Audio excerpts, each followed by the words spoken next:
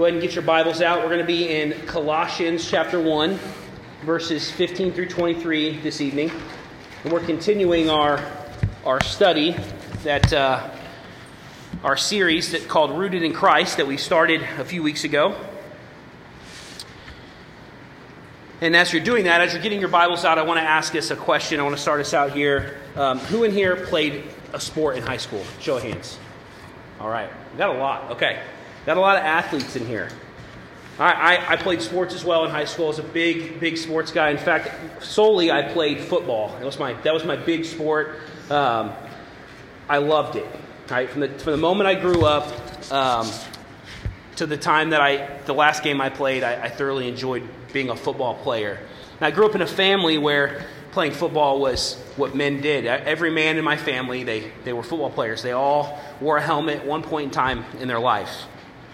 And so it was a very big deal. We breathed football in my family. And so in high school, my goal was to make the varsity team, to be a starter on the varsity team, and then eventually play Division I football. That was my dream, my goal. And so as I did that, as I got into high school, for 4 years, I worked out nonstop. I trained year-round. I even worked out with a guy who was a former NFL player. His name was Ray Donaldson. He had a Super Bowl ring. He won a Super Bowl with he was Troy Aikman center with the Dallas Cowboys when they won the Super Bowl. And so I spent all my time with this guy, and he was my mentor. And so when it came to senior year, unfortunately, no D1 offers for Tony, okay? Which was not a huge shock. I'm pretty short, and I didn't go to a school known for football. And so I thought, okay, well, I'll go out and I'll try to get a walk-on spot. And so I start looking for camps summer before my senior year, and I find one at Ball State University. So I sign up for a walk-on spot. You send them over your tape, and then you go. And so I walk into that tryout, this walk-on camp, and I'm super confident. Head the size of this room. I'm like, here I am. Like, I've been training all year for this. I've been training for 4 years for this. I'm ready. I got my mentor is this NFL guy who's great. He taught me all kinds of things, and I'm ready to go. And I'm young and a little bit full of myself. And so, I walk into this thing, and I'm thinking, Ball State's about to get this diamond in the rough they've been looking for. And barely 6 foot tall Tony Carter, right? So I'm just, I'm full of myself. I'm ready to go. So as I go into this camp, though, I walk in, all the linemen, the O linemen and D linemen, they're all huddled together, and I walk in and start talking to some of the guys, and I realize that Ball State is also using this camp to try to woo over some guys who have already signed with another D1 school that they really, really want. And so I'm surrounded by these scholarship players all of a sudden, and all these dudes are huge. And I'm like, all right, okay, this is good, right? I'm about to show them what I got here. I get to go up against some real D1 talent. So it comes time for the very first hitting drill, which is one-on-ones. So if you don't know anything about football or being a lineman, our one-on-ones are D lineman, O lineman. He's got to run through me. I got to block him. And so you're on an island. Like all the scouts, all the other players, all the coaches, they're just looking at you one-on-one. So I get up to, it's my turn, and the guy I go up against is definitely the largest high school football defensive tackle I've ever seen in my life. He's solid 6'6", about 300 pounds. I'm sitting here at, really 5'11" and 3/4, if I'm honest. The roster says 6 foot, but I'm trying to get up there. So, barely, 270, ready to go, and this kid he's massive. And so I get down, coach gets behind me, down, set, hit. And when the whistle goes off, if I'm saying I got destroyed, I mean, this guy toppled me. I mean, he was massive. He was bigger than me. He was faster than me. He was stronger than me. I literally got embarrassed. And to tell you the truth, he flipped me, like literally flipped me over. This kid was so fast, so big, so strong, he was way out of my league. I found out later that he was a already full-ride scholarship commit to Bowling Green. He was the top player in his region in Kentucky where he lived.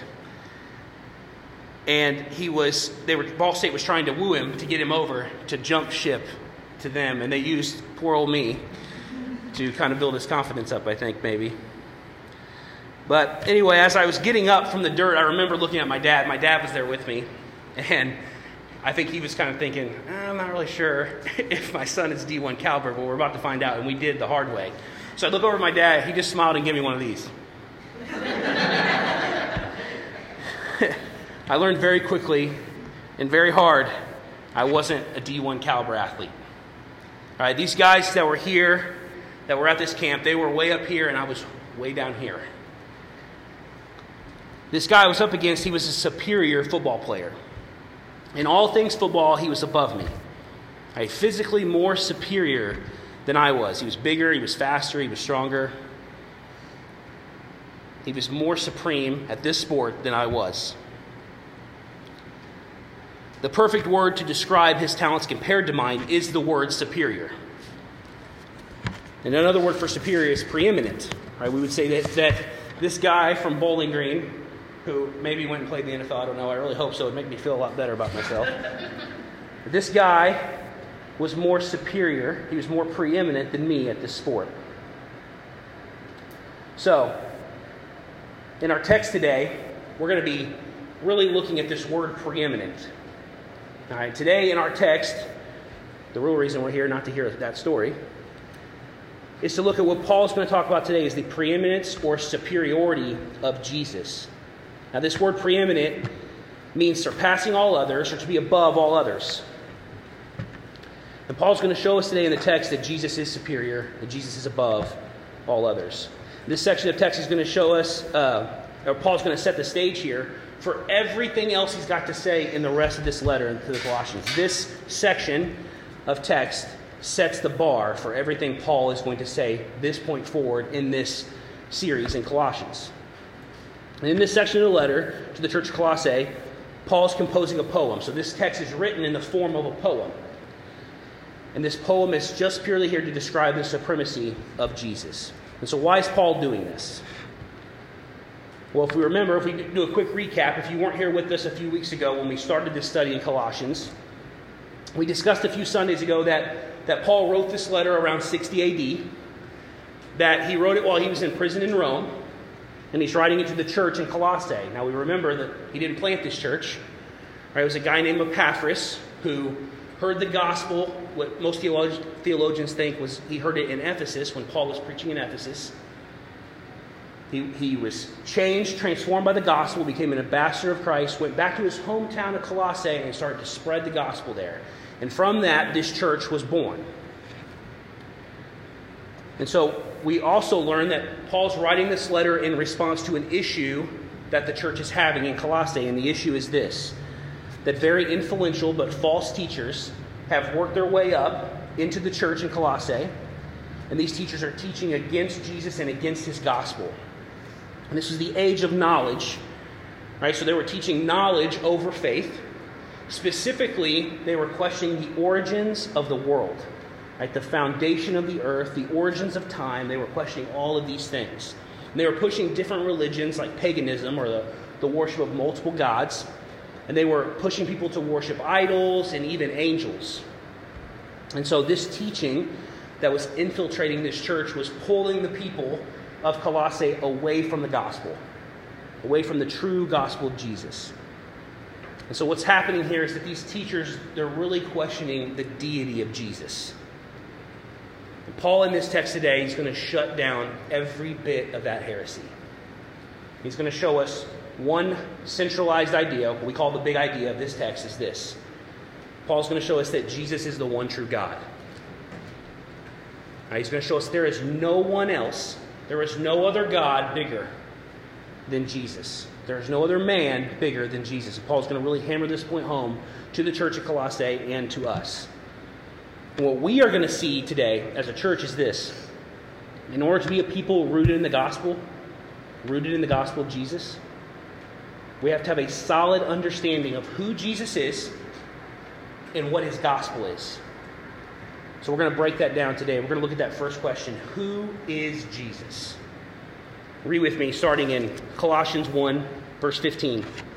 Paul says, "He is the image of the invisible God, the firstborn of all creation.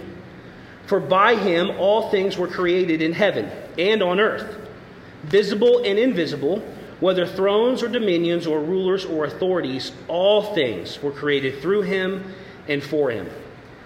And he is before all things, and in him all things hold together. And he is head of the body, the church. He is the beginning, the firstborn of the dead, that in everything he might be preeminent. For in him all the fullness of God was pleased to dwell. So Paul's saying here is he's describing who Jesus is. And what Paul's saying is this in this first point today. Jesus is before and above all things. Right? He is fully God. He's saying he is before and above all things. So Paul's telling us that Jesus is supreme.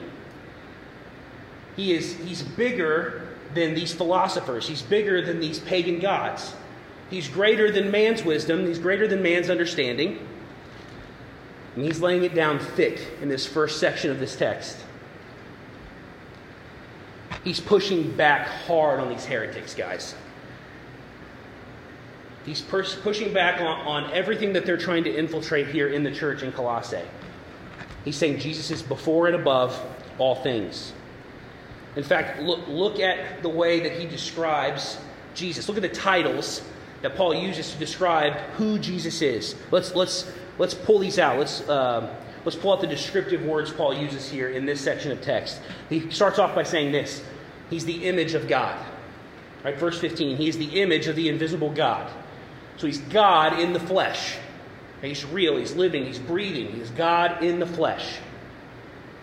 He goes on to say, he's the firstborn. Now, for us, being the firstborn doesn't really mean a lot in our context today. I can vouch for that. I'm the firstborn, and I think most of the responsibility falls on me, but not a lot of the benefit. You know what I'm saying? But in this ancient culture, the firstborn son was the inheritor of their father's estate, the entire estate. And so we're being told here that Jesus is the supreme ruler. He's the inheritor of everything that was created. But why? He's the inheritor of everything that's created because he is the creator. Right, Paul says right here that all things are made through him and for him. He was before all things. He's the sustainer of all things. Paul says he's the head of the church. Right, he's the head of the body of people who are following him. He's the direction. He's the beginning. And he is all these things because, verse 19, he is the place where the fullness of God dwells. Read with me again in verse 19. It says, for in him all the fullness of God was pleased to dwell. Because all the fullness of God was pleased to dwell in him, he is preeminent. He is all these things because he is the one true God. Now, we don't have to just take Paul's word for this. We can find this same information in other places in the Bible. Let's look at a different account. We'll go back to John, okay, and we'll have it on the screen here for you so you don't have to flip. Let's look at the account from someone other than Paul. Let's look at John's account. The Apostle John, look what he says about Jesus in the first chapter of his gospel. In John 1, John says, in the beginning was the Word, Jesus, and the Word was with God, and the Word was God. He was in the beginning with God. All things were made through him, and without him was not anything made that was made. And John continues on in his book later in the New Testament, in 1 John. He goes on by saying this: that which was from the beginning, which we have heard, and listen to this, church. John says, which we have seen with our eyes, which we looked upon and have touched with our hands, concerning the word of life. The life was made manifest, and we have seen it, and testify to it, and proclaim to you the eternal life, which was with the Father, and was made manifest to us. So John's telling us here, I have seen God himself. Like I've touched him. Like I've walked with him. He walked amongst us. And what we're seeing here is confirmation through John that Jesus is the true image of the invisible God. Right? He is the creator, and he is real. Right? He's not a statue or idol to worship, and he's not an idea. He's not a form of thinking. Right? He is a living, breathing God.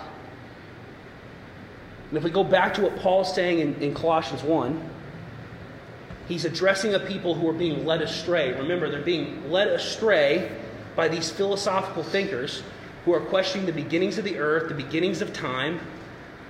And Paul's saying, Jesus was before all of it. Jesus is the creator. We don't place our faith in our feelings or our own wisdom or wisdom and knowledge passed down to us from other generations. We place our faith in the source of everything that was ever created in heaven and on earth. And so I want to ask us, as we think about this today, have we rooted ourselves in this truth? Like as we sit in our seats, we think about how we follow Jesus, what we think of Jesus. Have we rooted ourselves in this truth? Like, are you aware or do you realize that the day you became a Christian, you were following the one true God? If you're a follower of Jesus in this room, think about that. At the next time you want to put your faith in anything else in the world, the next time you hear anything that's influential to you, that makes you change the way you feel, the next time you want to reach for something to fill you when you're scared or nervous or you're having a desire, when you reach for that thing in the world, you have to remember and be reminded from this text that Jesus is the sustainer of all things. He's preeminent, he is supreme, he is superior, he created all things, and he is the sustainer of all things. And he sustains you in every way and in every need. Because he is the one true God. And because he is the one true God, because he holds all these titles that we just broke into, that Paul just described for us, because he reigns over all things, it is only by his hands and his will that we can be saved. Now, if you're sitting here and thinking, what do we need to be saved from? Why do we need to be saved? I think most of us know the answer to this, but it's very clear here. Paul makes it very apparent what it is we need to be saved from. Read with me in verse 20 through 22. Paul says, "And through him to reconcile to himself all things, whether on earth or in heaven, making peace by the blood of his cross." And he says, "And you, who were once alienated and hostile in mind, doing evil deeds, he has now reconciled in his body of flesh by his death, in order to present you holy and blameless and above reproach before him." Our second point this evening is this: Jesus is the only true Savior. Paul says that we were alienated, we were hostile in mind, we were doing evil deeds, and Jesus can reconcile us from that. Essentially, what Paul's saying here is this: God is good, God is just. We know that from the entirety of the text. And you, mankind, including myself, are hostile and sinful. And God must give you just punishment because he is a just God. Paul in Romans 5 calls us enemies of God. Right? So us as followers of Jesus, this is going to knock us down a few notches. Right? We are enemies of God. In our sinful ways, we become God's enemy. And the only way we can be seen blameless, the only way we can be at peace in this war between sinful man and God, the text states, is through the blood of his cross. Through Jesus. In my studies this week, to prepare for this sermon, I ran across this line in the MacArthur New Testament commentary that I want to share with you. It was super impactful and super sobering to me. And I'll read it now. It'll be behind me on the screen as well. John says this: "There is also God's side to reconciliation. From his holy perspective, his just wrath against sin must be appeased. Far from being the harmless, tolerant grandfather that many today imagine him to be. God takes vengeance on his adversaries and he reserves wrath for his enemies. Let that soak in for just a second. In our sinful ways, that's what we deserve. But Paul tells us here, the Word of God tells us that we can be reconciled from those ways through Jesus. He's going to show us how here. Read with me in verse 23. Paul says, "If indeed you continue in the faith, stable and steadfast, not shifting from the hope of the gospel that you heard, which has been proclaimed in all creation under heaven, and of which I, Paul, became a minister." He's stating here that in order to be fully reconciled, our faith must be rooted in the gospel of Jesus, period. It has to be strong in the gospel of Jesus. Our faith has to be placed, our trust must be placed in Jesus and what he did on the cross to reconcile us. And church, we cannot and will not waver from that truth that Jesus is the only way. Hear me again. Jesus is the only way we can be reconciled. That's what the Word's telling us today.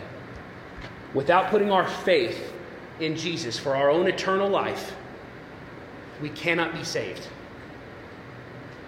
When we truly put our trust in Jesus' death, burial, and resurrection for our sins, we will have eternal life with and through him and only him. That's what Paul's telling this church at Colossae. They're saying nothing else that's being brought into this building, nothing else is being brought into these people, all these thoughts, all these theories, everything from the world that you're hearing in Colossae. Jesus is the only way. And you have to be a church, Paul's telling the church in Colossae, you have to be a church rooted in that statement. He's saying the true mark of a person that has been eternally saved is their stable and steadfast hope in the gospel of Jesus. You must be rooted in the gospel of Jesus. We must be a church that's rooted in the true gospel of Jesus. And we live in a world, guys, where the truth is fading. Truth is whatever we want it to be now.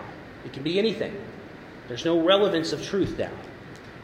And we're being pulled in every direction to trust in ourselves and our own will, to trust in our own government, to trust in our own feelings, our own understandings, to trust in the wisdom of men who we're being told are smarter, more educated, know more. And as followers of Jesus, we have to step back and say, I put my faith in Jesus. Through his word and in his gospel, the one true God is where my faith lies. Because he is preeminent, because he is the one true God, I put my trust in him. That's the conviction we have to have today, right now. If you're in this room right now and you're questioning this at all, your trust has, in order to live eternally, your trust has got to be put in Jesus. And as you sit in your seat right now, I want to ask us, as we walk through this week, I want you to continually ask yourself these questions this week. Is Jesus the one true God of my life? Is Christ supreme in my life? Is he above all else? Or is there another idol that I turn to? Do I turn to money or my job or that person or that thing? Do I turn to pornography? Do I turn to food? Do I turn to lust? Do I turn to anything else above Jesus? Is he supreme in your life? Are you rooted in the good news that Jesus took the death that you deserved so you could be seen as holy and blameless?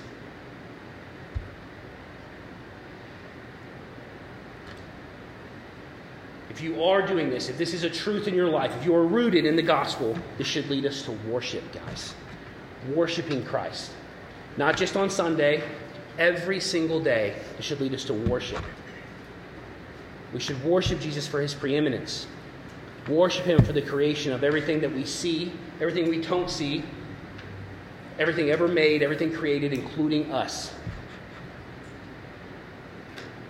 The gospel should lead you to abide in Jesus. Like if you're rooted in the gospel, you're abiding in Christ, you're walking with him. It should push you, based on his actions alone in your behalf on the cross, to follow him as intimately as possible in your life. And I want to leave us with this. As we're thinking about that this week, as we're being influenced and pushed and pulled from social media or TV or people at work or whatever, know this, write this on your heart today. We settle on the unshakable truth that Jesus is the one true God. Let's pray. Father, we love you, Lord. And we thank you, Jesus, for this message you've given us, God. We thank you, Jesus, for the message that you've given Paul. The truth here, God. We thank you for the fact that in all your preeminence and all your supremacy, God, that you chose not only to create us, but, Father, to die for our sins. Lord, you're the same God who created everything. You're so powerful, and yet you still decided to come down and die for our sins. You removed yourself from your throne. You became human, and you died for our sins, Father. We glorify you. We praise you for all of that right now, Father. As a church, God, as we're gathered together to worship you, Father, and to be in your word, Father, we just want to glorify you in that, Lord. We worship you, Father, because of who you are, because of what you did on the cross, God. We're nothing without you. There is no hope without you, Jesus. We praise you as a people, God. So I pray for everyone in here this week, God, if they're struggling. Jesus, if they're looking for truth and answers in your word, Father, that you lead them to this one fact, that you are preeminent over everything. You are the ruler of everything. You're in control of their lives. Father, I pray that we be a people that hits their knees for you and asks and begs for your will and only your will to be done in our lives. Father, lead us. Lead us in our lives. Lead us in our evangelism, the way that we speak about you, the way that we live our lives, the way we abide in you. Father, we just pray that you would push us in the right direction, shove us in the right directions this week, that you would speak through us, God, as believers to proclaim you. And Father, our heart only be dedicated as we walk through this week to glorifying you. Out in the world, at home, in work, wherever we are, Father, wherever our feet stand, we are here to glorify you, Father. So we love you, Jesus. It's in your name we pray these things. Amen.